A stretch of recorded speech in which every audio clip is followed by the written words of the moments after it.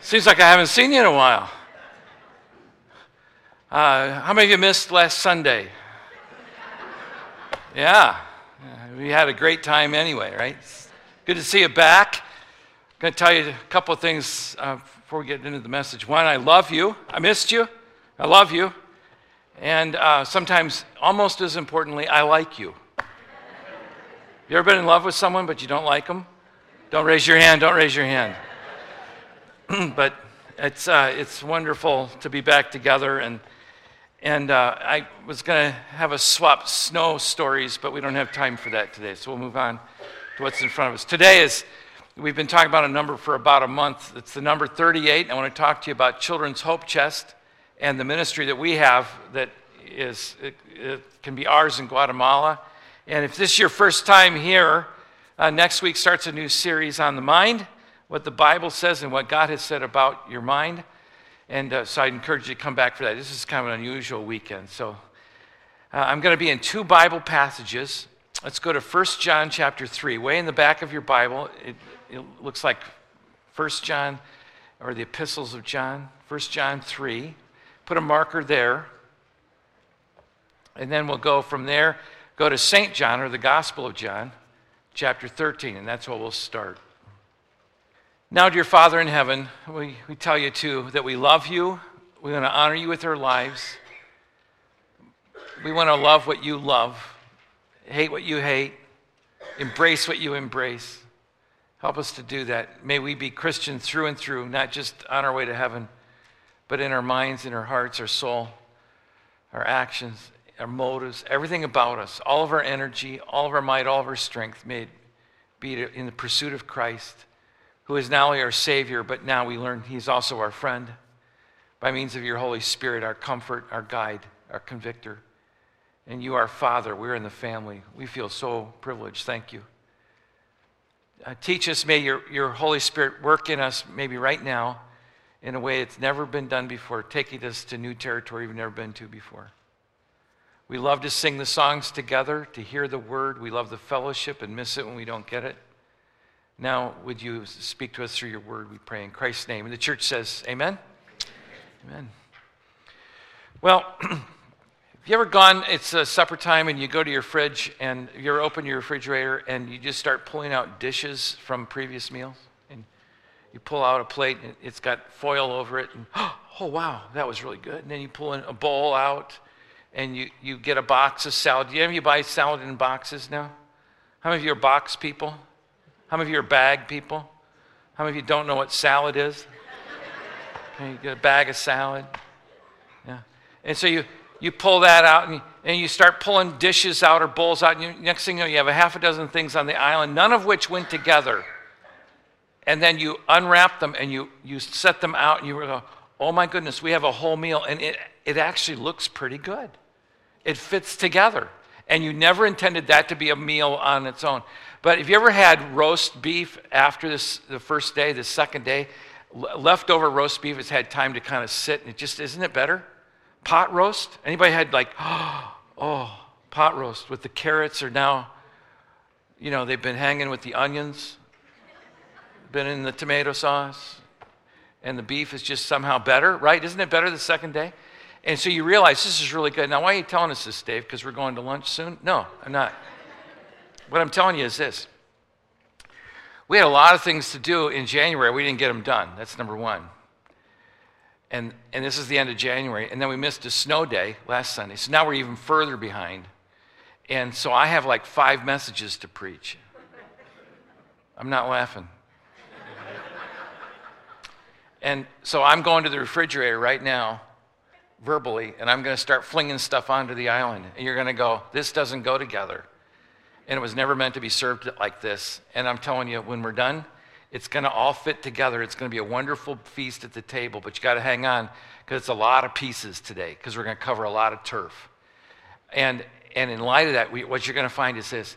It actually does fit together, and the reason it does is because it's all central to the very themes that Christ came for. He came to give to us life, abundant life, forgive us of our sins. But when he was asked the most important thing, he said, I want you to be devoted to worship and to connect with God's people. I want you to grow in your faith, Matthew 22 and Matthew 28. And I want you to learn to serve, love each other, and serve from the heart. And I want you to share the best message in the world. And so those 5 key ingredients of the Great Commission, Great Commandment are what we're going to talk about. We're going to talk about it here and in the community, in the county, around the world, because we need this. And while it looks like separate pieces, it'll all fit together and it'll be beautiful when we're done. Now, let's begin in John chapter 13. When Jesus is speaking in this passage, and when we get to John 13, there are 4 stories of Jesus, Matthew, Mark, Luke, and John. We get to John, he tells the story differently than Matthew, Mark, or Luke do. And he jets through Jesus' birth, growing up years, gets right to his adult ministry, and includes a whole bunch of theology. But as he hits the middle part of the book, now he slows from 60 miles an hour down to 30. And as he hits chapters 16, 17, 18, 19, 20, it actually slows down to 15 miles an hour and 10 miles an hour and 5 miles an hour. And the reason he's doing that is he's wanting you to get the very discussions, because Jesus is going to give us the big idea here. And here it is. He's saying, you know the law. They knew the law. They knew not only the 10 commandments, but they knew hundreds of other laws that were added to the 10 commandments. And he says, I'm going to tell you what's most important. And it is, say it with me out loud, verses 34 and 35. Would you read it with me out loud? A new command I give you. Love one another as I loved you, so you must love one another. By this, everyone will know that you are my disciples, if you love one another. John 13, 34, 35. You see, the mark of the Christian is love. Let that soak in. The mark of the Christian is love. The mark of the Christian, everyone will know, by this all men will know that you are my disciples, not by your church attendance, not by the fact that you're gone every Sunday morning at 11 o'clock from your driveway, your car is missing. Not because of your adherence to a creed, as good as that creed might be. Not because of your activities that you do or the activities you don't do. Not because of your friends or your education. By this, all men and women will know that you are my disciples, not by your political affiliation, certainly not by your denominational loyalty or lack thereof, not because you are financially wealthy or that you've committed yourself to being in poverty. The world will not know that you are a follower of me, Jesus said, unless you love. The mark of the Christian is love. You want to convince another person of the validity of your faith?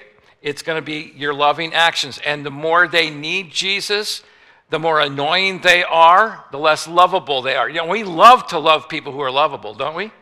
It's easy for you to love me, right? Because I'm so lovable. I mean, what's not to like about me? I'm pleasant, kind, gentle, understanding, and humble, by the way, humble. It's easy to love lovable people. It's harder to love unlovely people or cantankerous, agitated people. Those are the ones who need it the most. You're saying, well, they don't deserve the love. You're right, nor do we deserve the love. But God pours out his love on us, and that's the biblical picture. It's like it's pouring out on us by giving to us his Son.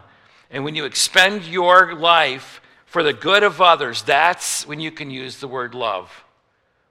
Everything else is just kind of like. You met, a couple, it could be in high school or college or young adulthood. They're not in love, but they're in serious like. You know what I'm talking about? We think, well, we're not sure. We're to the love point. We're just to the like point. Then they find out other things about each other. They're not in like anymore. Now they're in toleration. And now they're in agitation. And then they eventually put up with each other, or they have to choose to love. I want to talk with you about 4 dimensions of that love. And the first is this. The mark of the Christian is love, and that love extends, number 1, to every life stage.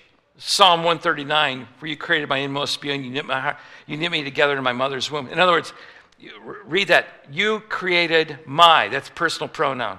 You knit me, my, another personal pronoun. You are not substance in your mother's womb. You are a person in your mother's womb. Life is sacred, begins at conception. That love that Jesus loves us with, that kind of love extends to every stage of life, no matter how small. All a baby needs in the mom's womb is nutrition and a safe place. You know what? That's all a toddler needs. Nutrition and a safe place. Think about it. That's all an 8-year-old needs, nutrition and a safe place. Once they're 21, they need to get their own nutrition in their own safe place. Can I get an amen? Yeah, okay, good. But you understand, just because they're in the womb doesn't mean they're less valuable. God says, you knew me even in my mother's womb. You knit me together there. I praise you. Why? Because I'm fearfully, wonderfully made. Your works are wonderful. I know that full well. My frame was not hidden from you when I was made in the secret place. Even before my mother knew she was pregnant, you loved me. You knew who I was. You knit me together. And you know, and women who've been pregnant know this is not a substance. This is a real person. I've had women tell me, my child's musical. They danced all night. Mine's going to be a ball player. How do you know that? Because they fought all night. They know, you know the personality of your child sometimes even before birth. And it doesn't extend just to birth. It's through every stage of life. Some of us would like to say we're pro-life. That's nice, but we're really not pro-life. We're just pro-birth. And by that, what I mean is we care about the baby until the baby's born, then we don't really care anymore. No. God values the life at every stage. Isaiah chapter 46, even in your old age and gray hairs, I am he. By the way, just because you have gray hair does not mean you are of old age. Thank you. Thank you for that. I may be gray, but my brothers are bald. I'll take gray every day. Even in your old age, gray hair, and when your hair is gray, he says, I am he. I am the one who sustains you. The Lord cares about old people too. I made you, I will carry you, I will sustain you, I will rescue you. You see, the sanctity of life is not just for the preborn and then the born and then the toddler and then the adult. It extends through every stage of life. It's why you're taught to respect your elders. We value every stage. This past Sunday was Sanctity of Life weekend.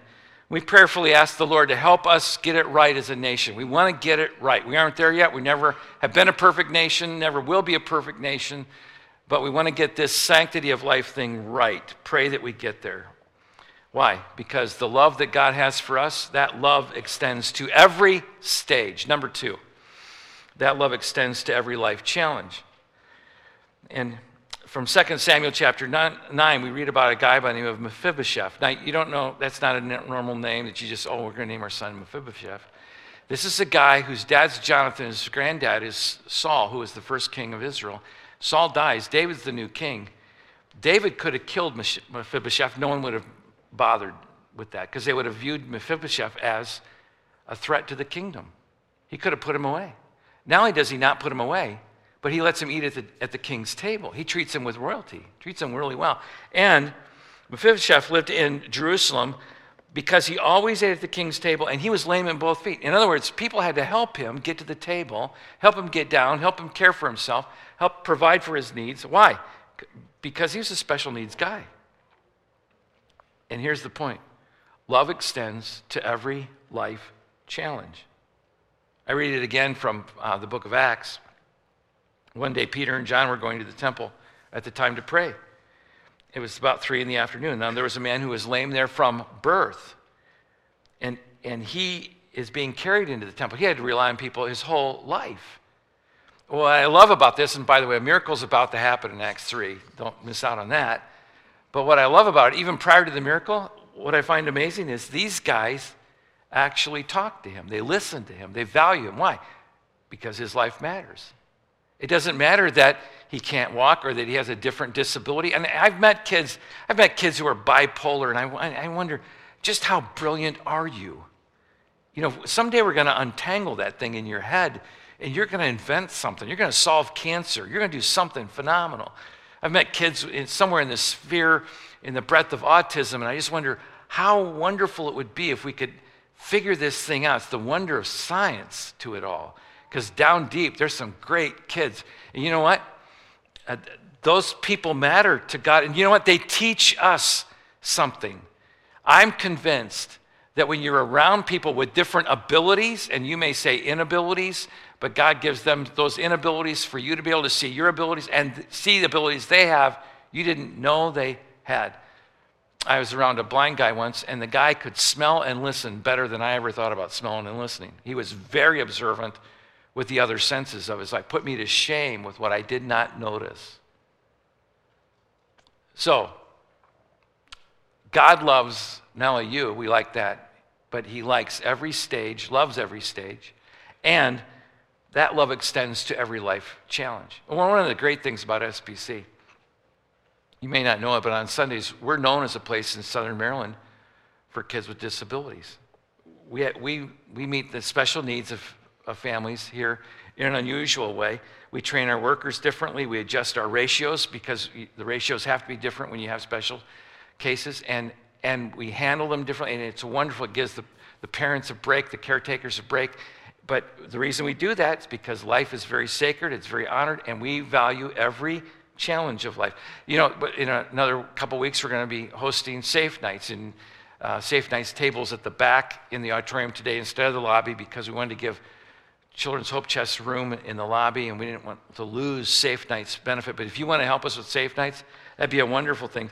And partnering with Lifestyles is a wonderful thing. Why do we do that? Because the love that God gives to us and extends towards us is for every life challenge.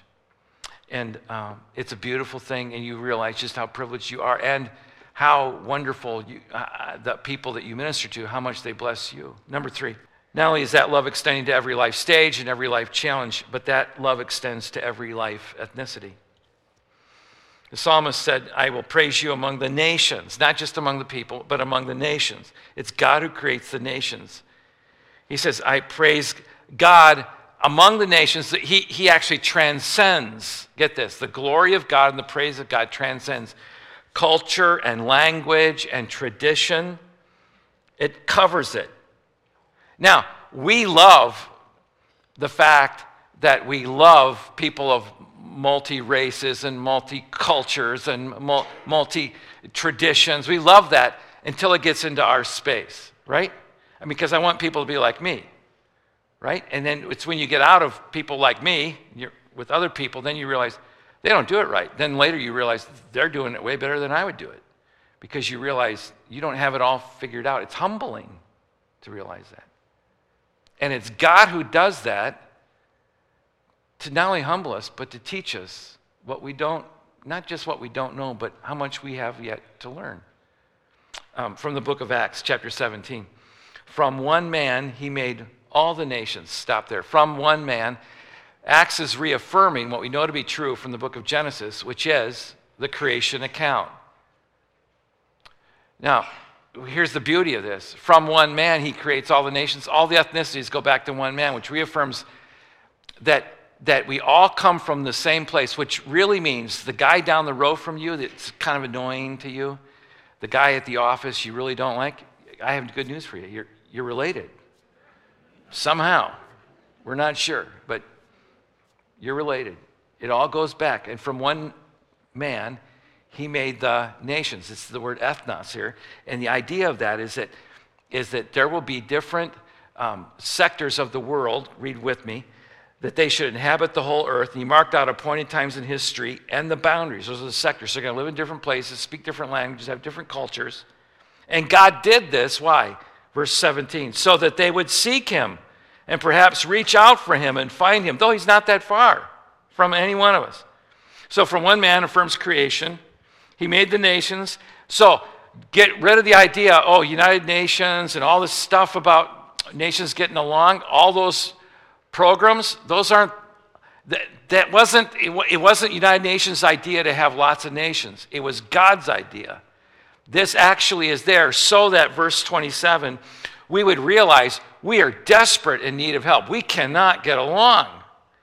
And because we can't get along, we really need the Lord. God did this so that we would seek him.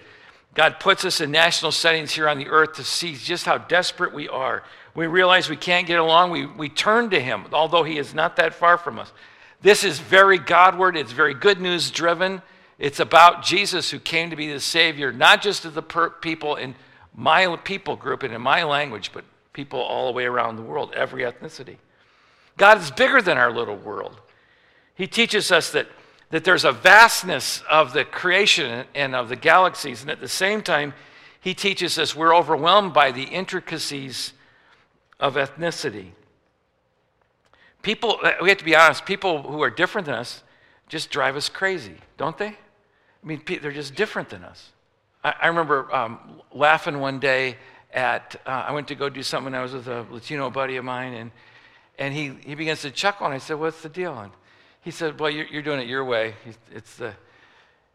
He would say the gringo way. And I said, yeah, that's the right way. He goes, yeah, for you. And then he made some comment like, I'll bet you sign your name at the bottom of a letter, too. I go, yeah, what's wrong with that? He goes, well, they don't know who it's from until they're done reading it. That makes no sense. Oh, yes, it does. It's the way I grew up. It's America, dude, you know. Unfortunately, he happened to know the Bible, and he said, just read. I read. And you know, when you read the epistles, Paul writes, how does he write the letter? Paul, an apostle for Jesus Christ to the churches. He gives his name first. And I looked up at my buddy and said, I'm an idiot. He goes, yeah. I got that figured out. You see, the way we do it, we think is the right way to do it.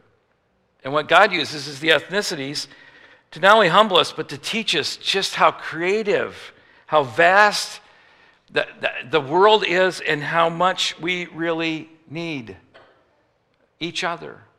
Each other. That's why we say every life matters. Every stage, every challenge, every ethnicity. God is very pro-life of every kind of life. And we love that when we're talking about us, but when we're not talking about us, we're not quite so concerned. And then a disaster happens, and then all of a sudden we get sympathetic. This last Wednesday was Worldwide Holocaust Remembrance Day. And we remember this last Wednesday that if you've not gone through the Holocaust Museum downtown, you ought to go, take a day and go. I did not want to go. I knew I should go. I was so grateful that we went. But in the 1940s, some 6 million Jews were lost in the Holocaust.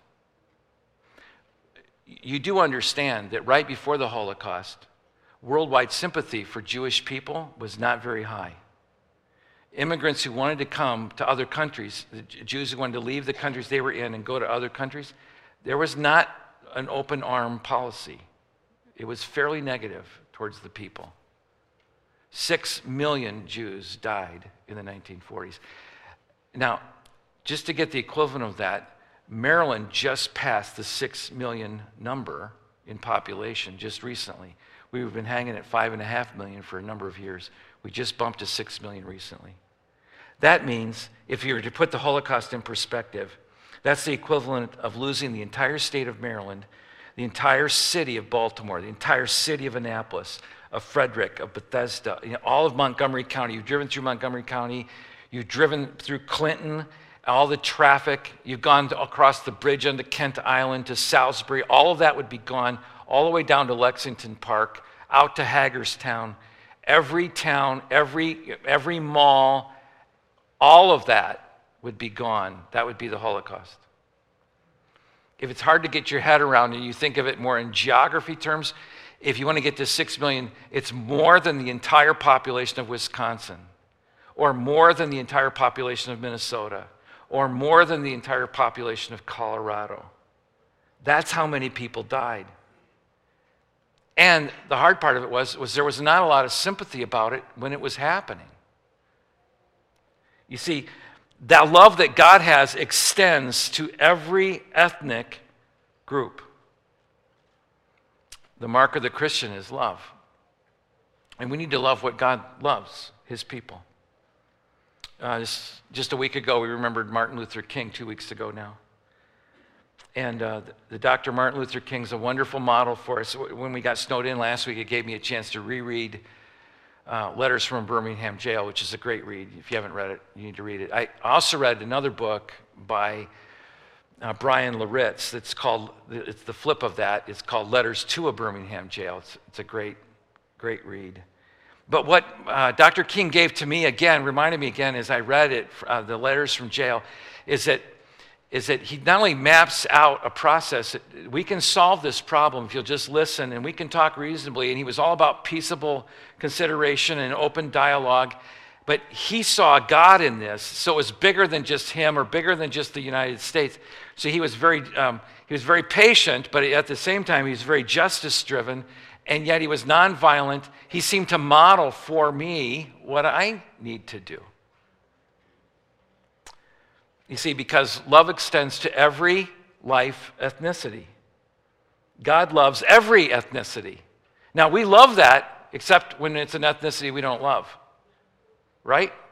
I mean, that's just the way it is. And so, you know, the recent chat has been Black Lives Matter, and we say, yes, it does. And others say, well, how could you do that? You left out others. And you say, well, I don't understand that. And that's probably a good answer. There's a stir over that. Don't miss out the point. You could miss out the point if you're not careful. Let me encourage you to commit to heart Ephesians 4:29. Don't let unwholesome talk come from your mouth. Don't do it. People want to get you there. They want to bait you. They want to get you there to retaliate. Don't go there. But only what is helpful in building others up according to their needs. So when you speak not to let off steam or to meet your own need. You speak to the need of the other, and you do it that it may benefit those who listen. So even when you speak, it isn't to prove a point or make your mark or to relieve steam or to let off something that you just need to get out of your system. No, that's not the reason for speech. The reason for speech is to bring understanding, and you want to do it from their perspective, not your own. You do nothing from selfish ambition, Philippians 2, or vain conceit. Rather, in humility, value others above yourself. Not looking to your own interest, but to the interest of others. Others. How would they feel if I did that? How would you feel if I did that? That's the way I have to approach it. The Message puts it, forget yourself long enough. Reminded of John the Baptist. He says, behold the Lamb of God who takes away the sin of the world. Behold the Lamb of God. He says, I'm not worthy to untie his shoes. What does he say about him? He says about Jesus, he's got to increase. What happens to me? John said, I have to decrease. And in our discussions, if we're going to be like Jesus, that's what we have to do. We have to decrease so he can increase. Look at it from someone else's perspective. You have your own angle down. You have your own perspective down. That's okay to have that perspective. But God may have those friends in your life to bring you a greater, better perspective. So then you could flip that question. Why wouldn't Black Lives matter? Or why wouldn't all lives matter? Why wouldn't every person matter? We're a nation of over 300 million people. And in a world economy, we need every person in America as their contribution. Everybody can bring something to the table.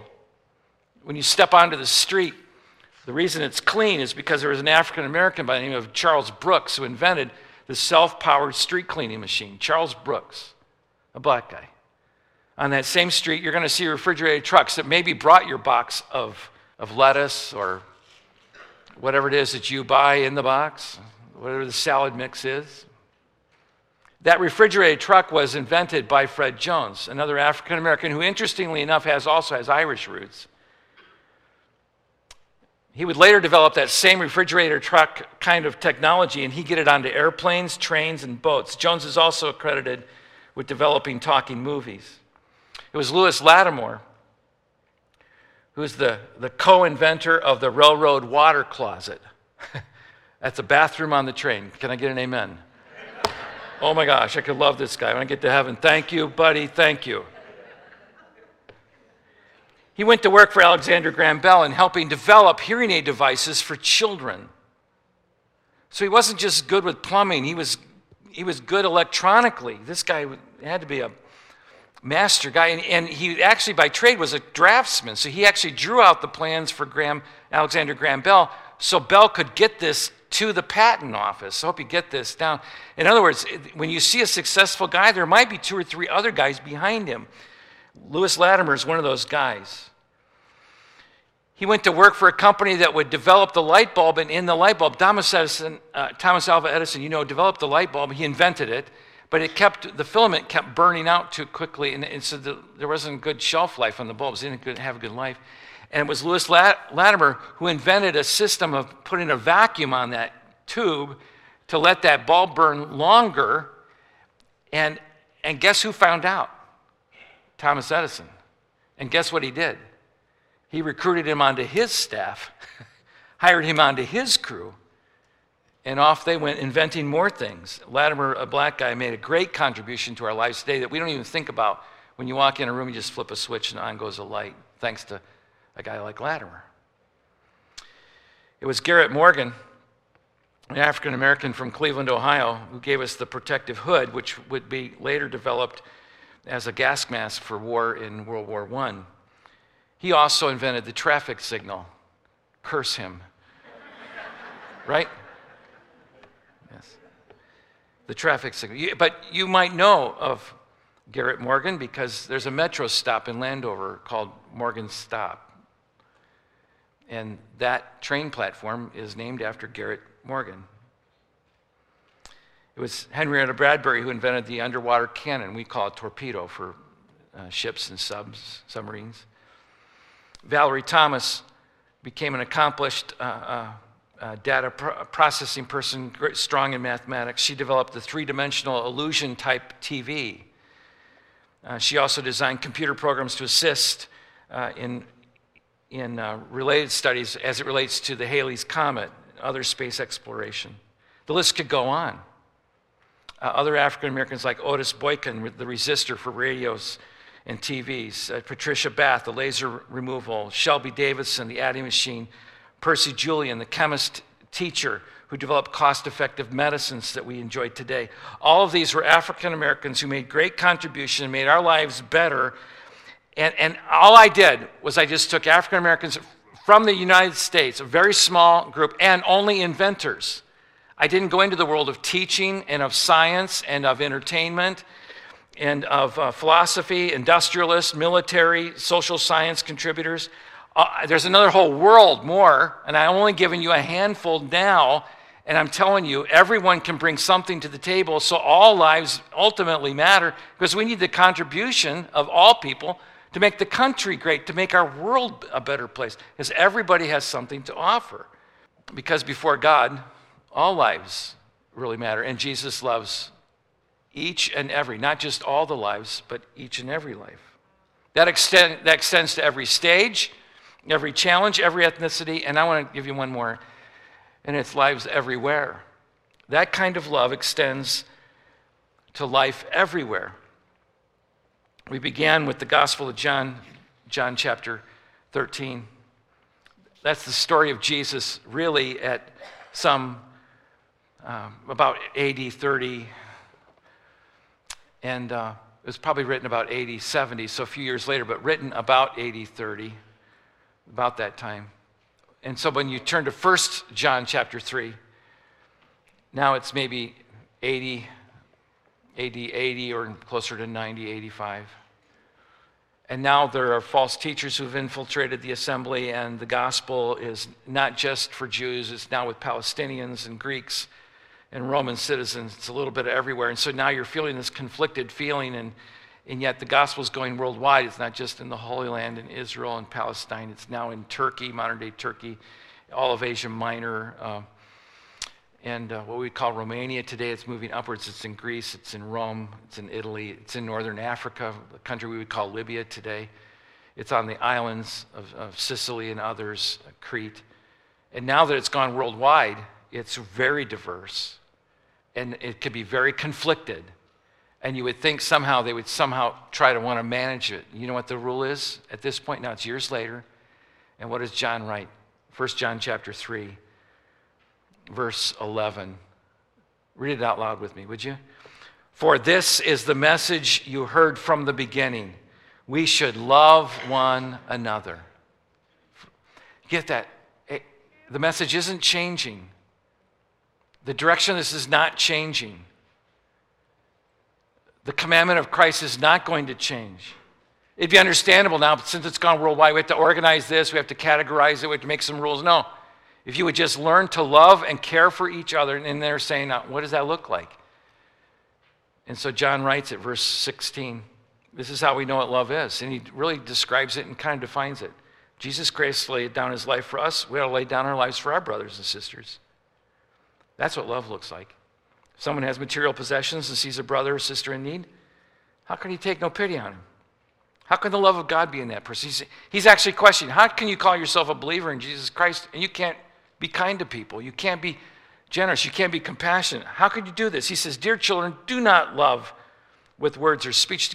Stop talking about it. Just do it. Don't love with words or speech, but love in action and in truth. Well, in the U.S. right now, I said 300 million people. We're a little bit over that. And so, I mean, just these are gumballs. Oh boy, it's looking good. And I know you're smiling. You want one? Good catch. The green ones are vegetables. The orange ones are fruit. You've just been lied to. Suppose I had 300 in here, and I don't. There, that's 300. That's the population of the U.S. But let's just suppose for a moment, we just keep doing what we've always done, and we take in about 1 million immigrants every year. And if that's 300 balls, this is 1 million immigrants outside the U.S. coming into the U.S. And we are what Teddy Roosevelt says. We are a nation of immigrants. It's true. So we add one more. And that costs us a little something. It costs us economy and it costs us time. It costs us a lot by jobs and job market, and we're not sure we can hang on social services. It's a lot. So when someone says, in government says, we want to move it to 2 million, Americans go absolutely berserko because we're not sure we can handle 2 million in there and then do it again the next year. So who deserves to be helped, and how can we help them, but who deserves to be helped? Well, the World Bank said this: let's just put a threshold down for the bottom end of poverty. And what we think is a threshold for poverty is about $2 a day. If a person can't make $2 a day, they're below that line. Here's the problem with that. When the World Bank does that, we say, okay, so we can help people who make less than $2 a day. And we're going to help 1 million of them. That was the one I had, right? We're going to help 1 million of them at a time. Here's the problem with that. There are 105 million of them in Latin America. So if we only immigrated from Latin America, it would still take us over 100 years to empty this jar, 105, and this jar won't stay static because they're going to keep having babies. So there will be more than 105 million by the time we get to the 105-year mark. You understand how that won't work? It can't work. You say, well, let's just up it to 2 million. Yeah. Oh, yeah, that really emptied the jar, didn't it, when I took 2 out? No, it's taking 2 out is not going to solve it. You can't immigrate fast enough. You can't get them enough in here. And about this time, you're saying to yourself, well, let's just adopt. And I'm all in favor of adoption. Just read a newspaper article about that recently. Adoption. I think it's good. Here's the problem with that. You might get a state-ordered adoption with a kid who's been through trauma. Parents are in jail, broken, parents in jail or dead, or have run the country, escaped the country or whatever. And so you've got a traumatized kid who's not a baby, who's now maybe 7 or 8, 10 years old. That adoption might be free or run maybe $1,000 to $5,000. That adoption may be relatively inexpensive. But the average adoption in the U.S. right now is averaging around $35,000 to $40,000 per child. So you can't adopt 105 million, and it's not going to work. We don't have the numbers to do it. And then if you adopt outside the U.S., you're going to add 5 to 10 grand more. So if you adopt a baby from China, which is, if you adopt a baby from China, it's going to be closer to 45,000, and there's almost a guarantee most of the babies coming out of China have cleft palate, which means additional insurance and therapy and multiple surgeries and that sort of thing. So it's going to be expensive, but your starting number is going to be 45 to 50,000, and that's only to get them to your door, into your house. And then you start the process of actually caring for the child. And right now, the U.S. government's telling us each child costs us about a little over $11,000 a year. And right now, some dads are going, My kids owe me how much? Yeah. I add that levity because it's oppressive, isn't it? And this is just Latin America. You cannot immigrate this fast enough and make this work. And this is not anti-immigration, not at all. But you do the same thing in Africa, and the numbers are even more staggering. 650 million. So if you could solve this problem in Latin America, you don't stand a snowball's chance in hell, sorry for the language, but you don't stand a chance of solving it in Africa. And if you think Africa is bad, India is 890 million, so it's even more. China is slightly less, only because I put it in a separate country, but if I added it back with its continent of Asia, it's another 810 million, plus the 480 million in China, little over a billion people not making $2 a day. You cannot solve this. And thinking somehow we can just bring them to America and solve it is not going to happen. Okay, that's the depressing thought. As bad as this is, it is actually much worse than you know. Because if you get a kid from China and he comes, he's not your typical kid. You're getting a privileged kid, probably, because he made it to the top of the pile. Now, I knew those stats years ago, and I had heard this, but I had never really seen it. And then just a few years ago, I was at a conference, a huge conference in Atlanta for ministry people, and there were thousands at the conference. The breakout session for pastors was about 1,500 people. It's huge. And I walked in this room to listen to some great sermons, and it was everything you could hope for. It's called Catalyst. It's a great conference in Atlanta. But I walked in the room and I looked. I said, "Oh my gosh, this room is white. There's so many white people in the room. And I'm white, and I'm saying it's white. That's white." And I'm thinking, I don't think there's 10 people of color in the room, and there's maybe 1,500 in the room. And it's not the fault of the conference. It's just the way it went. So I decided, this is Dave, this is what I do. So I went in, I found a Latino guy sitting by himself. Of course he's by himself. He's probably the only Latino in the room, you know.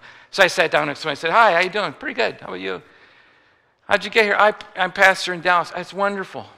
And then he says, "But I'm not from Dallas. I'm actually from Central America." He tells me his story. And his story goes like this. He says, I grew up, and he tells me the country, and we were poor, and I got to this church, and they helped me come to Jesus, and I grew in my faith. It was wonderful. And I can tell this kid is at the front end of the academics. He's a smart kid, and he's spiritual, and his pastor's bringing him along. And he says, and somebody blessed their heart. Somebody from America said that they would give me some money to go to Fort Worth, Texas, to seminary. And for him, that was like going to the Holy Land, or for us going to Disney, you know? So he gets on a plane and he rides to Fort Worth, Texas, and someone's paid his bill to go to Fort Worth, Texas to go to seminary. And I'm thinking, this is wonderful. He says, yeah, so I got into the seminary, and I'm thinking language too, because I can say hello, I could order off of a menu. You can learn a little bit of Spanish just to get on a bus and ride around town. But you aren't going to learn words like atonement, justification. Those aren't normal street terms, and those are what you use in seminary. He says, yeah, I had to take another English class before you let me into the seminary just to learn the theological jargon. And so it's amazing. This is a sharp kid. This is a smart kid. And he says, and then my senior year, and he lit up. He started to glow. He was so pleased. He said, in my senior year, some guys from, and he tells you the church, he says, some guys came to visit me, and they said, we've heard a lot about you. We heard you have good credentials, and you're a good preacher, and we want you to lead our Hispanic ministry at our church. It was a big mega church. And so he says, so that's where I landed.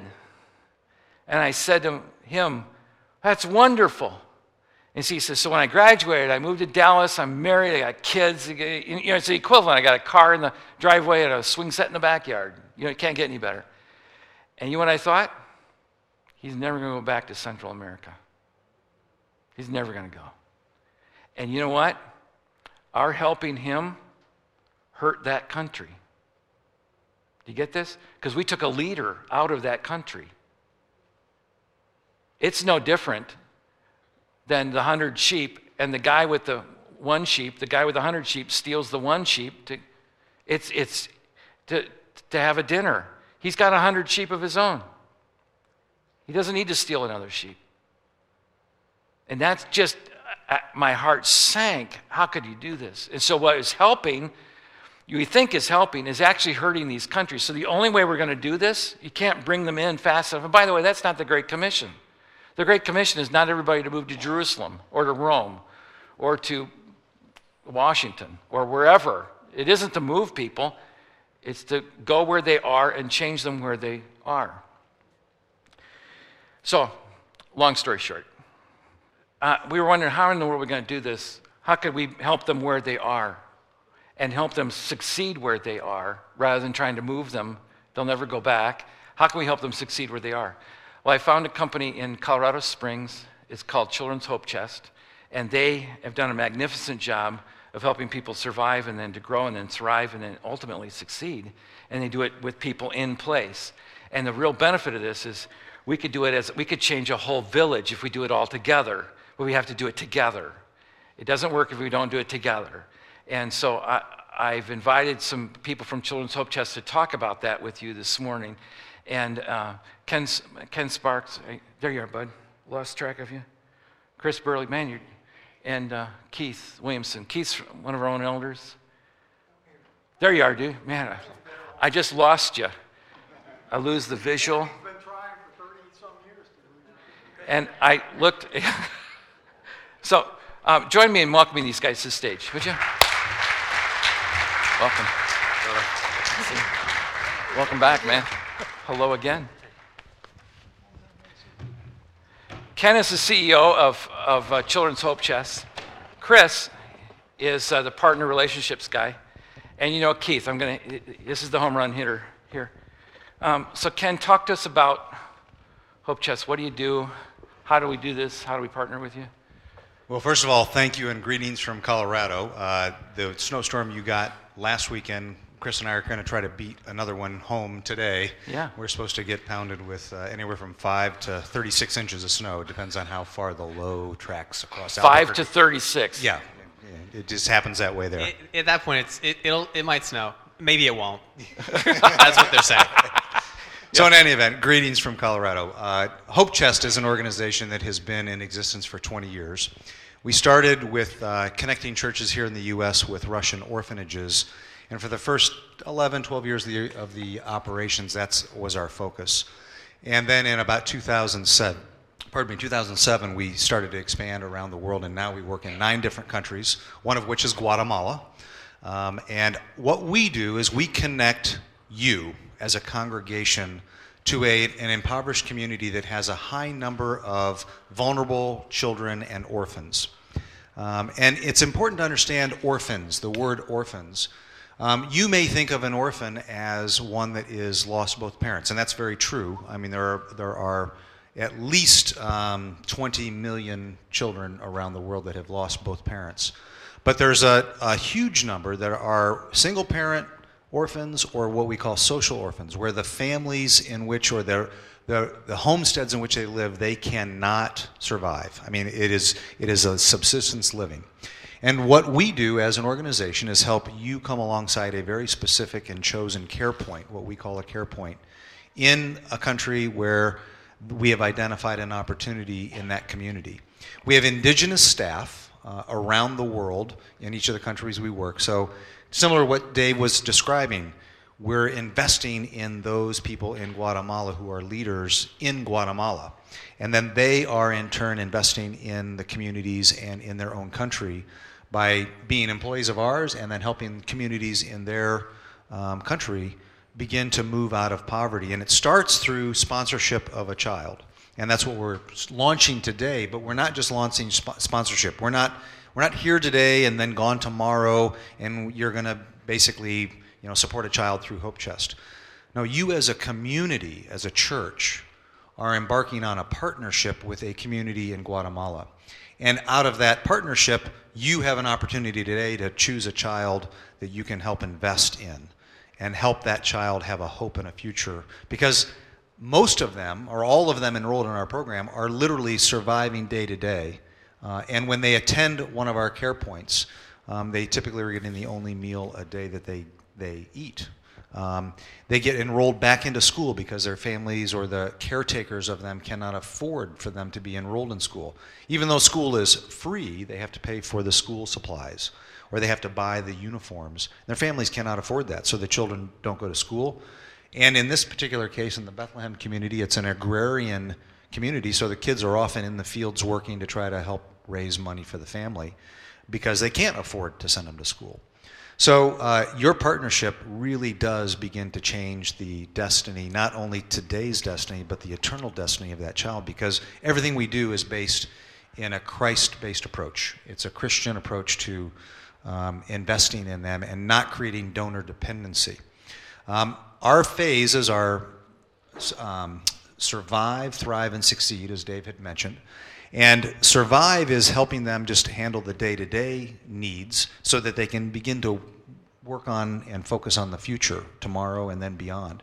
And so your partnership helps fund those activities that get them in that survive mode. Then as a community, you'll have an opportunity to rally around a development plan that we put in place for Bethlehem.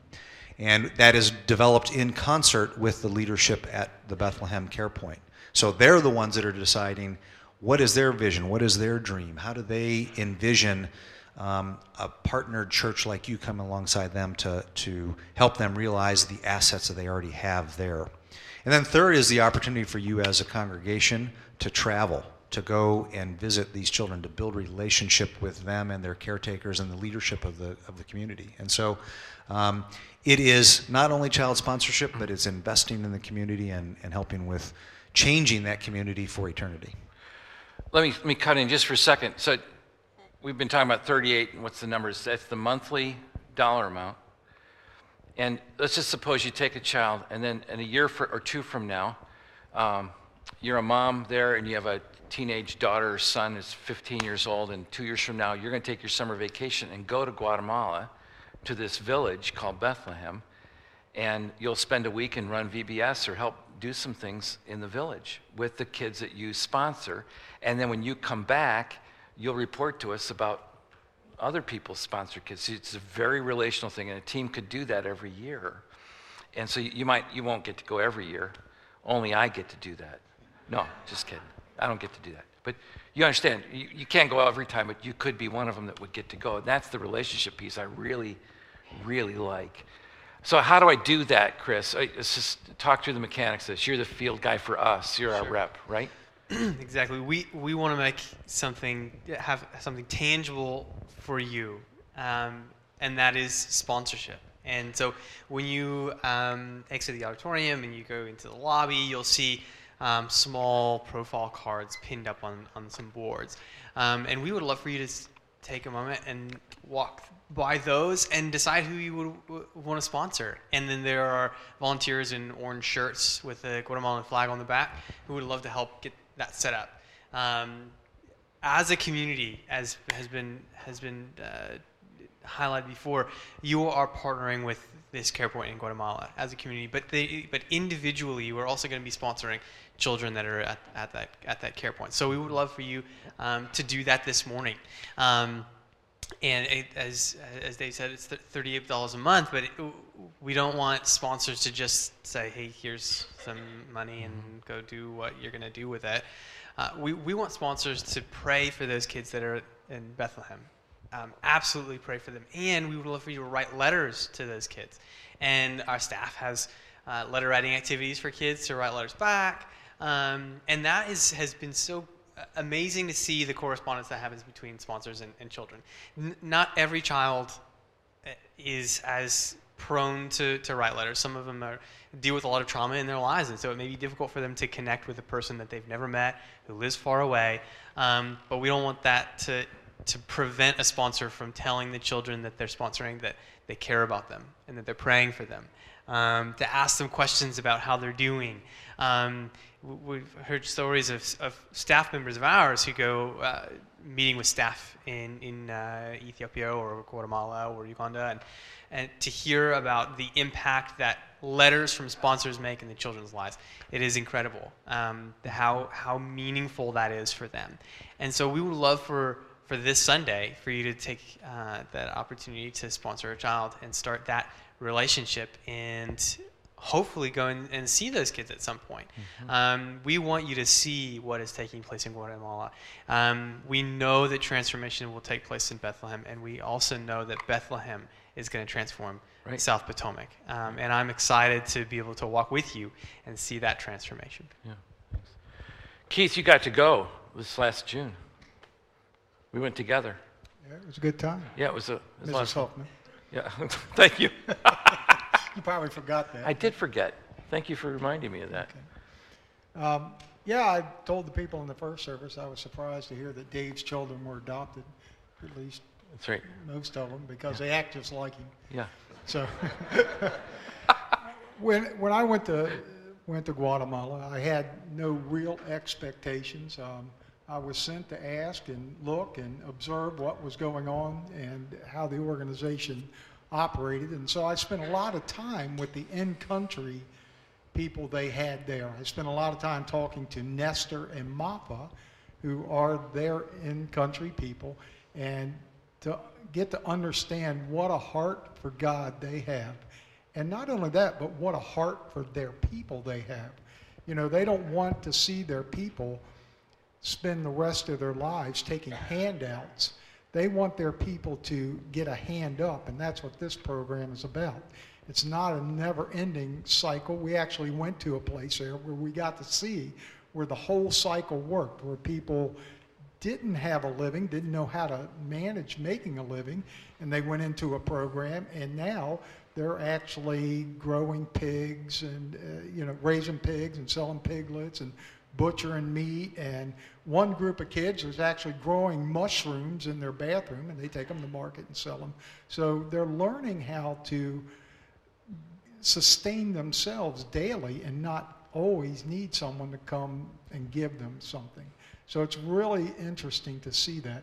We actually got to run out to the coast, to the Pacific coast one night, and see a group that was being vetted there, and how their vision there is they want to actually see cruise ships land there and begin to spend time there and spend money there to help improve their country. So a gentleman there is teaching children to speak English, because if you can speak English, then you're golden, because you can speak to the people coming off of cruise ships and things. So that's what he has going there.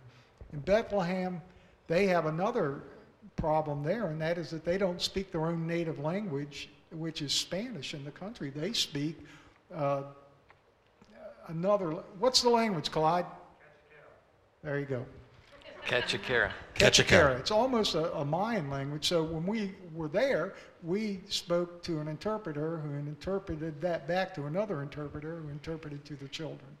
However, what we did learn there was that the kids' minds were like sponges. They were just eager to learn, eager to get to know other people. By the time we left there, we taught them some words. We taught them, see ya. So as we're leaving, they're all standing in the window, see ya, see ya. So it was interesting. This particular place, they have a lot of needs there, but needs that this community here, I always tell you we're a big family. Well, they're part of our family too now, because see, I came in early and sponsored mine early this morning. I wanted to make sure that, I'm not a person that likes to tell you what to do and don't do it myself, but I did. Me and Kathy are sponsoring a child, and I think my granddaughter also is going to sponsor one. So it's a great program. They do a great job of vetting people. The kids that you will be working with are the absolute most that need kids in this village. And I'm telling you, the only place Dave and I saw hardwood floors were in restaurants and in the actual drop-in center. And actually, the biggest place there didn't have a hardwood floor. They were all dirt floors. A lot of these people, they cook inside, so they have other problems. But great program. I'd give it 2 thumbs up. I would really encourage you to go out and take on a sponsorship. What else are we missing here? Do you have all the pieces together? Yeah, I think the important thing is to recognize that you as a church are entering into a partnership. And as Dave said, it's a collective effort of all of you together that makes the impact. I mean, Christ has called us to reach out to others.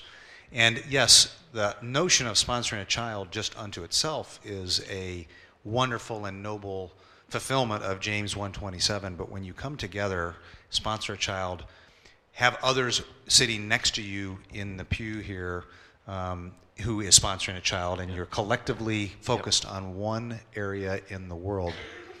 That's how we change this dynamic that Dave so eloquently shared with you relative to the impact of those that are living on less than $2 a day.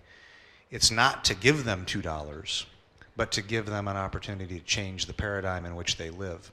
And that starts with an understanding of who they are in Christ, that they are made in the image of God, and that they have the creative capacity to change their future, which many of them don't understand because their culture is one of poverty where they are focused on what am I doing today to actually eat and stay alive.